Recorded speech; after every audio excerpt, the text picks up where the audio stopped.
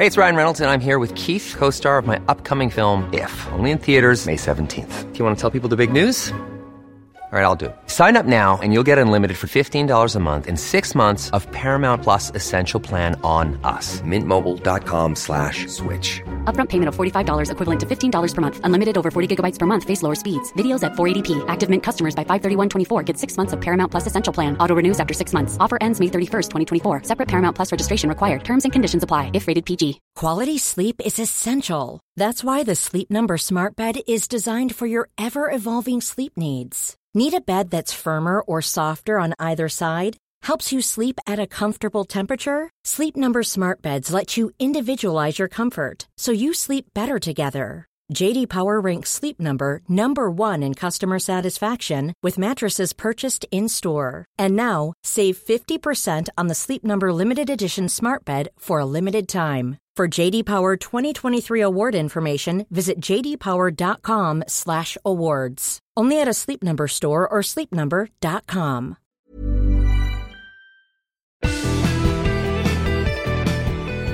This week, predicting the election. Spoiler alert, we can't. The future is just inherently unpredictable. It would give us comfort if we had a way of perfectly predicting it, but we certainly don't have that. And making mice from egg cells grown from scratch in a dish. Until I saw the babies, I didn't imagine that these are really functional. Plus the super bright flares hidden in an astronomy archive. This is the Nature Podcast for October the 20th, 2016. I'm Adam Levy. And I'm Kerry Smith.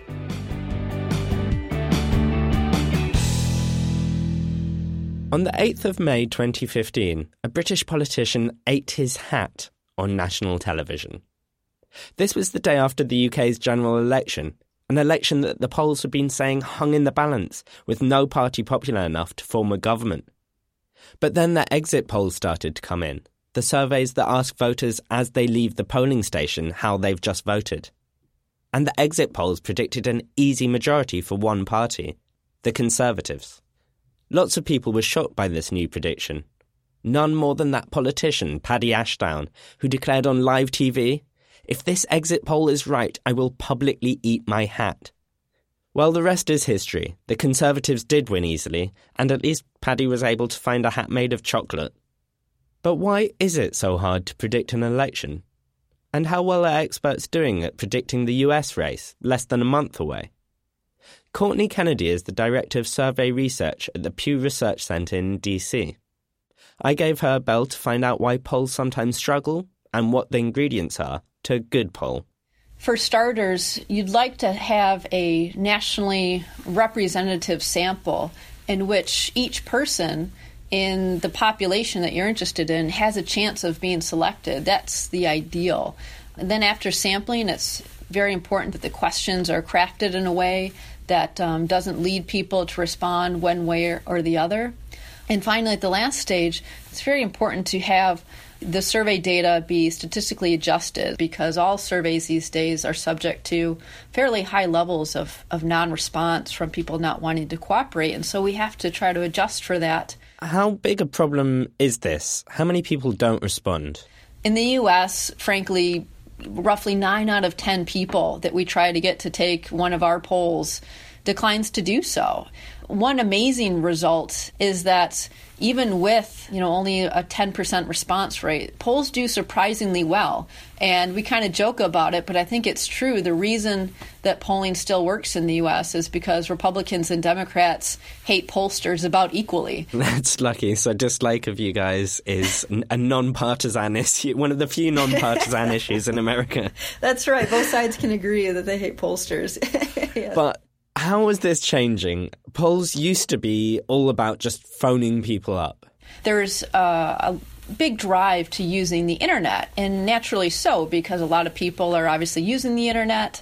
The cost of collecting data on the internet is much cheaper than using traditional methodologies. But we do have this central challenge, which is that there is no comprehensive way to sample from the internet. That's because if you want to pick a phone number at random, you effectively just have to flick through a phone book. And there's no phone book equivalent for email addresses. But contacting people to poll their voting intention isn't the only way of predicting an election. There's another way, and it's all about putting your money where your mouth is. This approach involves something called prediction markets. Adam Mann, a freelance reporter in Oakland, California, has written a feature all about these markets. I called him up to find out more.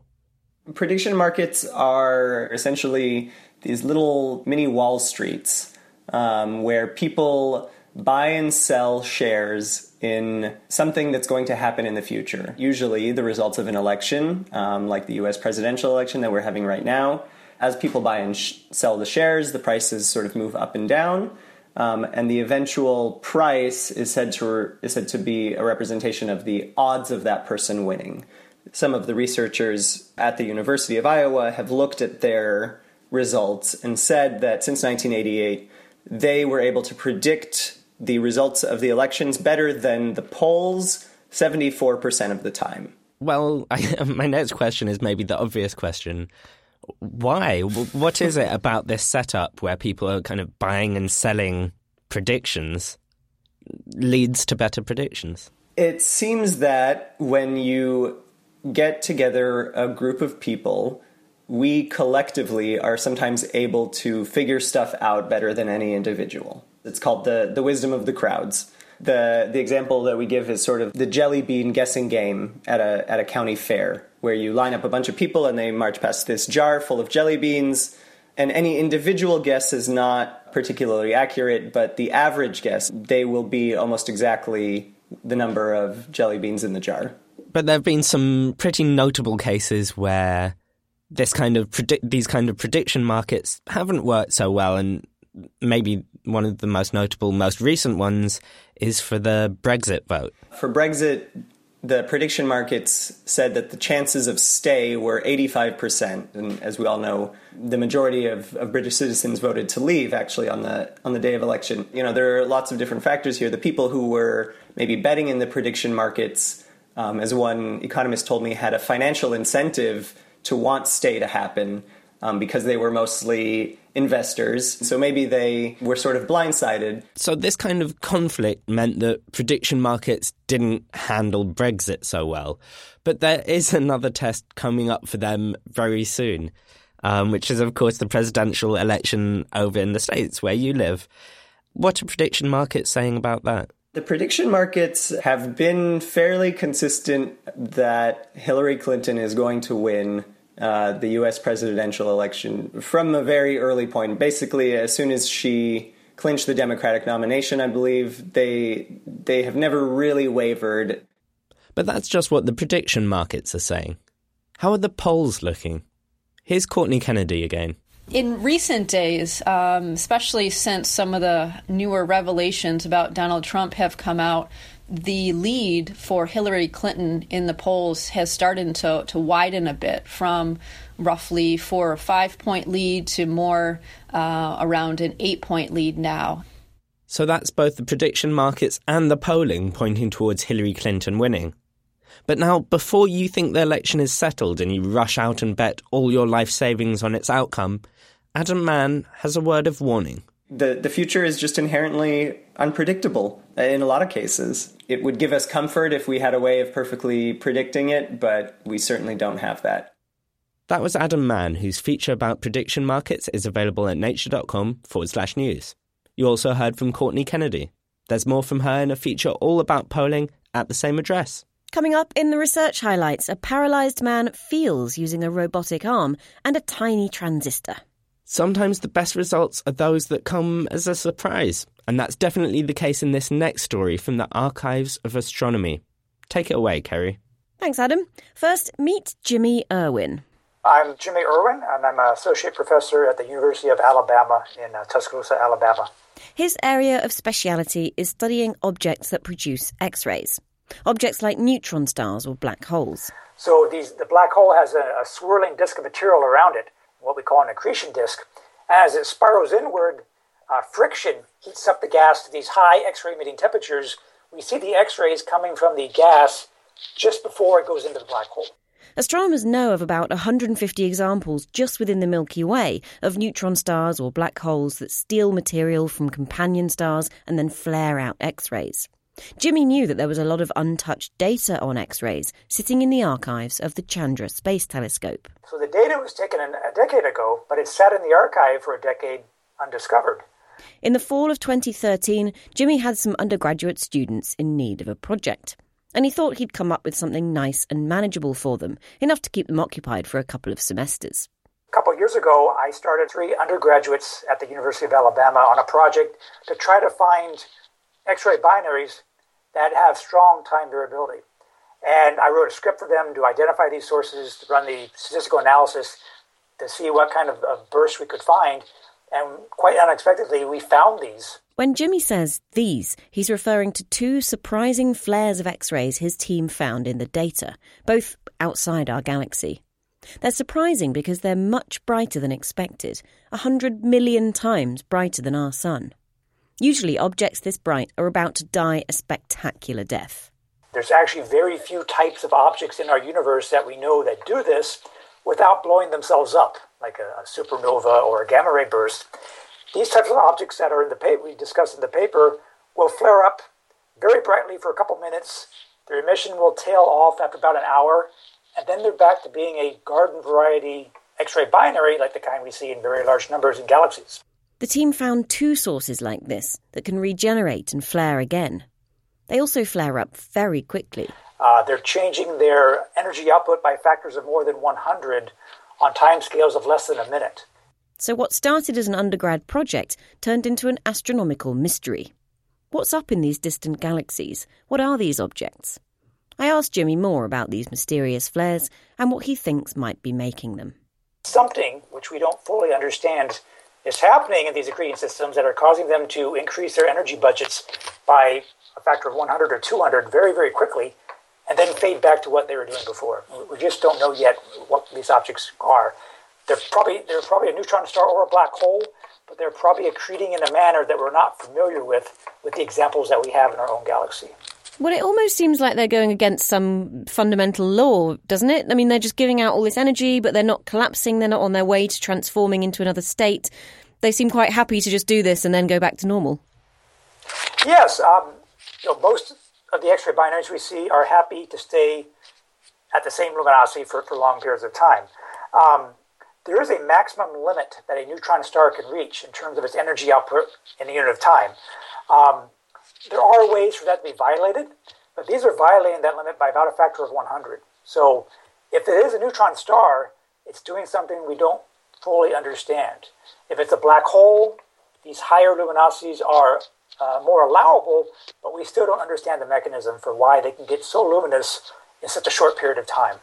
And so do you think they are just really extreme examples of these black hole binary pairs or even neutron star pairs, or is there something totally different going on? Are they a totally new type of object?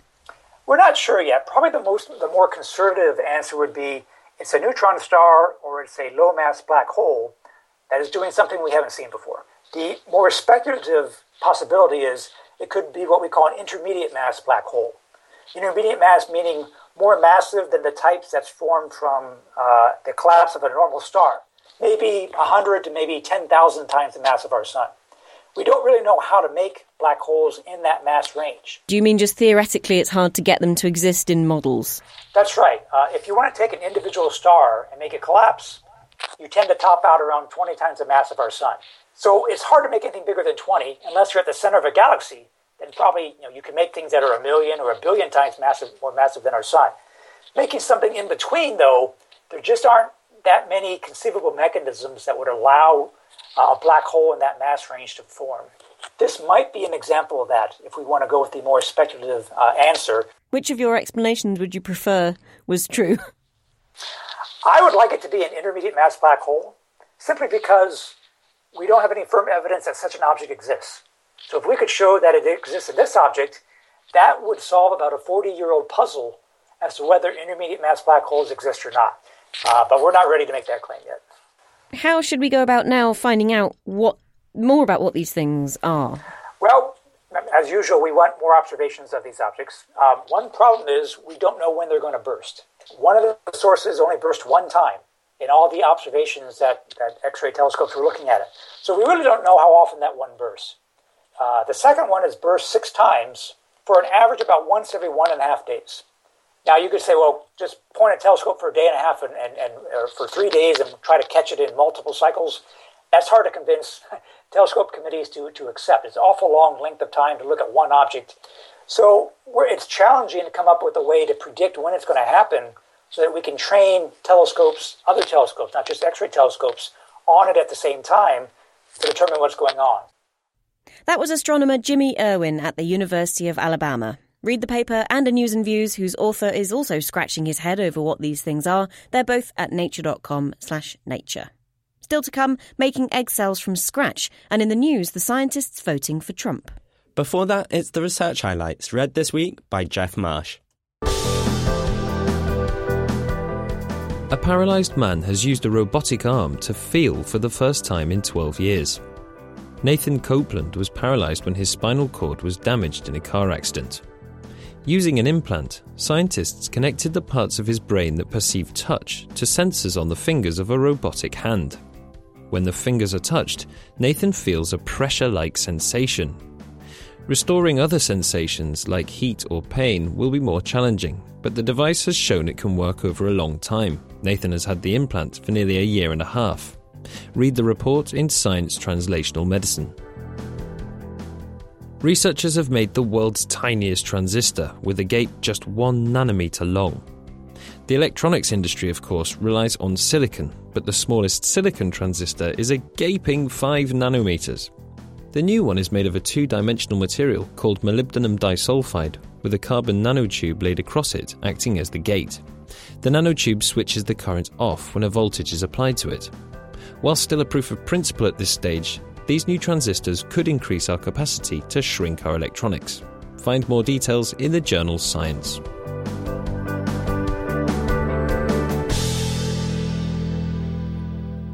Our most loyal listeners may remember our next podcast guest, Katsuhiko Hayashi. He was on the podcast a few years ago because his team had taken skin cells from mice and managed to turn them into fully functional egg cells. Fertility treatments rely on a supply of healthy eggs, so this was a promising development. But the experiment had its limits. To mature their eggs, they needed to be placed back in the mouse's ovaries. In humans, that would be pretty invasive. And anyway, there are big ethical issues with making and using artificial egg cells in humans. Researchers aren't ready for that yet. But they have been advancing their work in mice. Hayashi and his team have been able to coax mouse cells into undergoing the whole cycle, from stem cell to mature egg cell, all in a dish. Not only that, they then showed that the eggs could be fertilized and made into mice. And then they took stem cells from the mice and did the whole thing all over again. Reporter Jeff Marsh gave Hayashi a call. Why have biologists always seen the reconstitution of egg development in culture as a sort of holy grail? I think there is a two purpose to do such an experiment. We want to know how the egg cells is produced in the body. If we reconstitute egg production process in culture, these cultural systems make it possible to look at more detail of the process. Then the second point is, of course, we can use artificial eggs to produce the animals. You made headlines a few years ago by reconstituting basically the first part of this process in a dish. We made a precursor of the egg.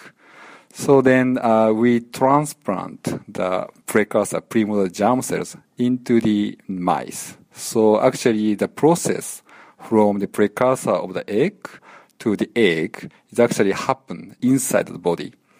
So that is a kind of previous study. In this time, we did it without transplantation. In order to do this in a dish, you presumably have to move these cells around different cultures and add different ingredients. How did you choreograph these different stages in culture? Basically, I just add the very small number of the key molecules that is important for each differentiation step. So, for example, for the oocyte growth, actually the key factor I add is only 3 things. So actually the number of factors is not so many. How do you know that what you ended up with were these fully potent, mature mouse egg cells? Until I saw the babies, I didn't imagine that these are really functional. The pups we got from the mature egg in the dish are healthy. Then they become the adult mice, and they also have their own babies. So we made the mature egg from the stem cells. Then they get fertilized. Then they actually become developing embryos. Then we could establish the stem cells again from the developing embryos. We induced again the primordial germ cells from the second generation of the stem cells. Then we made again the egg from the stem cells. So it was the full circle of life of an egg, at least, in a dish. Yeah. In theory, we can make a number of cycles in the dish. Now, living mice weren't entirely removed from the equation, were they? Because there were times when actually you needed to use non-sex cells from living mice, somatic cells that is, in your culture to help the eggs mature.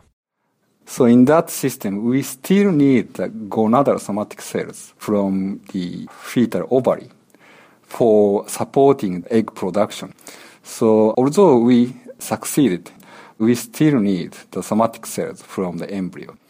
Does that pose a problem if we were to try and move these achievements into humans? Yeah, absolutely. Because mouse is the only species we can get very easily the gonadal somatic cells. So that is not the case in the human. But theoretically, you got egg cells starting from stem cells in this experiment. Why couldn't you get those supporting somatic cells from stem cells in humans? Yeah. That is our next subject, actually. We are now trying to make the gonadal somatic cells from the stem cells. So if we could establish such a culture system, that would be very useful for the human system. Now, I know scientists don't always like doing this, but theoretically, what can you see 10 years, 50 years down the line? Will people be able to produce their own egg cells from skin cells and generate mature eggs of their own in a dish? There is a possibility that we can get such an egg in the human from stem cells. But of course, whether you use this egg, of course, depends on the society, of course. And what do you think is the implications of your paper for infertility and for the public? Okay, so I think at least the paper gave some clue, but still we have many processes to be done. So I hope that the researchers working on the human establish some sort of similar system by looking at our paper. That was Katsuhiko Hayashi from Kyushu University in Japan. Find his paper at nature.com/nature. Finally, it's the news, and on the line from Washington, D.C. is senior news reporter Sarah Reardon. Now, we started this episode with the election, and we're going to finish it with the election as well. And you've been calling up scientists in labs all over the US, scientists who have one thing in common. They're voting for Republican nominee Donald Trump. And surveys show, in fact, that being an academic and being a conservative actually puts you in a minority, right? Yes, that's very much true. And we actually weren't sure we were going to be able to do this story because we were having so much trouble finding anyone who wanted to talk to us about Trump, because even people who normally would identify as Republicans, Trump is pretty unpopular even in the Republican Party this year. It's an extremely polarizing election. And so what we did was we put out a call on social media just saying, hey, anybody want to talk to us about, are you a scientist who's planning to vote for Trump? Do you want to talk to us? And all of the responses we were getting on Facebook and Twitter were people making fun of us. Like, you're not going to find any of those. They don't exist. Science and Trump don't exist in the same universe. We had a few people contacting us saying that they thought we were going to put them on some sort of watch list or a blacklist so they could never publish in Nature if they were going to be voting for Trump even. But eventually we did have a few people get in touch, and a lot of them were still, even then, nervous, didn't want their names used because they think that they are such a minority that they're going to be judged by their colleagues and it could hurt their career prospects. And why did you think that, even given all of these barriers, that it would be an interesting story to write? Because I think we a lot of times people tend to think of scientists as this monolithic group of people who want more funding for science, which is something that Democrats usually give in the U.S., which isn't actually always true. But the country right now in the United States, it's just really, really interesting election season because people hate Hillary Clinton so much, and some people hate Donald Trump so much, and they will not vote for the other one, no matter what their candidate does. And so we figured there's got to be some scientists who hate Hillary Clinton. They're humans, they're Americans, they've got lots of other interests other than this kind of conception that Democrats are good for science, Republicans are bad for science. And you got thoughtful replies from those people you could get in touch with. Two of the sources in the story wanted to remain anonymous, which just speaks to your point earlier of how polarizing, I suppose, it is. What kind of reasons did they give then for being in the Trump camp? Well, I'll start with the ones that you mentioned who wanted to be anonymous. Both of these folks are academic faculty and postdocs who just don't want their name to come up in the same story as Trump. But they really dislike Hillary Clinton. They think she's dishonest. They think she's got a lot of ties to big business. And these are criticisms that we hear a lot in this election cycle. And they had some specific reasons why they didn't like Hillary or why they were somewhat hopeful about Trump. Because Hillary's a Democrat. People think of her as going to be continuing a lot of Obama's policies, which she may or may not do to different extents. But people have been unhappy over the last 8 years about the state of science funding, about the state of regulation, about immigration, about all sorts of different issues, many of which have nothing to do with science, social issues, foreign policy. People who've disagreed with Obama tend to think Hillary might do similar things.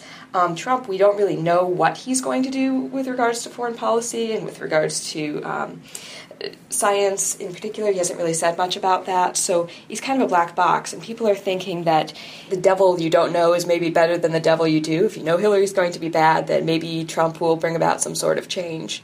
And I suppose that's the rub, isn't it? Really, this election, it's not really about science, is it? No, I think that, I've had a few people tell me that if one of the candidates was extremely pro-science, was like, I'm going to double the NIH budget, I'm going to be doing all of these great things for science, and these were actual promises that could be kept, then if they were on the fence, that might be like a tipping point. But, scientists are probably Americans before they're scientists. They've got questions about where the economy's going, about employment, education for their kids. And there's a lot more issues out there that people are thinking about in addition to science. That said, I did speak with a few folks who tend to be kind of outspoken about issues like climate change and environmental regulations, and some of what they see as weaknesses in climate science and in the science that's being used in forming environmental policies in the U.S. And so they do tend to think that Obama's clean energy regulations, for instance, are expensive and they're not supported by good science. And so they are also hoping that Trump, who says that he doesn't really believe in climate change as a thing, he's not overly concerned about the environment as compared to some other interests, that he would do more for businesses that could be hurt by climate and environment regulations. Sarah Reardon, thank you. This won't be the last time we write about the election as things start to heat up in the US. Keep up to date at nature.com/news and follow @NatureNews on Twitter. Also this week on the Nature News Facebook page and our YouTube channel, you can watch capuchin monkeys banging stones together and producing stone flakes. And intriguingly, the sharp-edged flakes look remarkably similar to stone tools made by human relatives in Africa 2 million years ago. Could monkeys have been muddying the fossil record? Check out youtube.com/nature video channel for more. That's all from us. Come find us on Twitter if you have comments or questions about anything you've heard in the show, or just to say hi. Thanks to Damien in Heidelberg and Giridhar in Bangalore for writing in this week to tell us they listen regularly. I'm Kerry Smith. And I'm Adam Levy.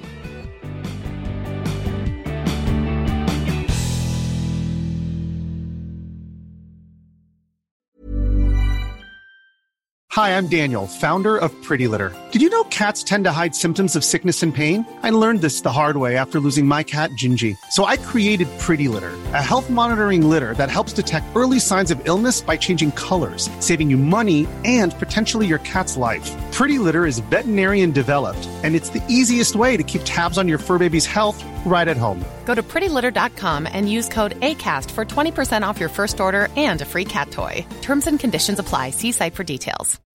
When you need mealtime inspiration, it's worth shopping Kroger, where you'll find over 30,000 mouth-watering choices that excite your inner foodie. And no matter what tasty choice you make, you'll enjoy our everyday low prices, plus extra ways to save, like digital coupons worth over $600 each week. You can also save up to $1 off per gallon at the pump with fuel points. More savings and more inspiring flavors make shopping Kroger worth it every time. Kroger, fresh for everyone. Fuel restrictions apply.